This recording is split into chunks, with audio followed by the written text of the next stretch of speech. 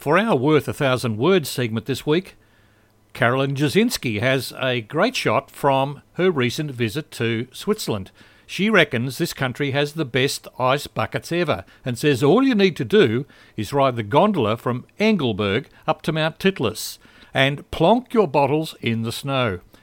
Smuggli is the local ambassador and he's there showing what happens when you have one too many celebratory drinks. Anyway, we reckon it's worth a thousand words.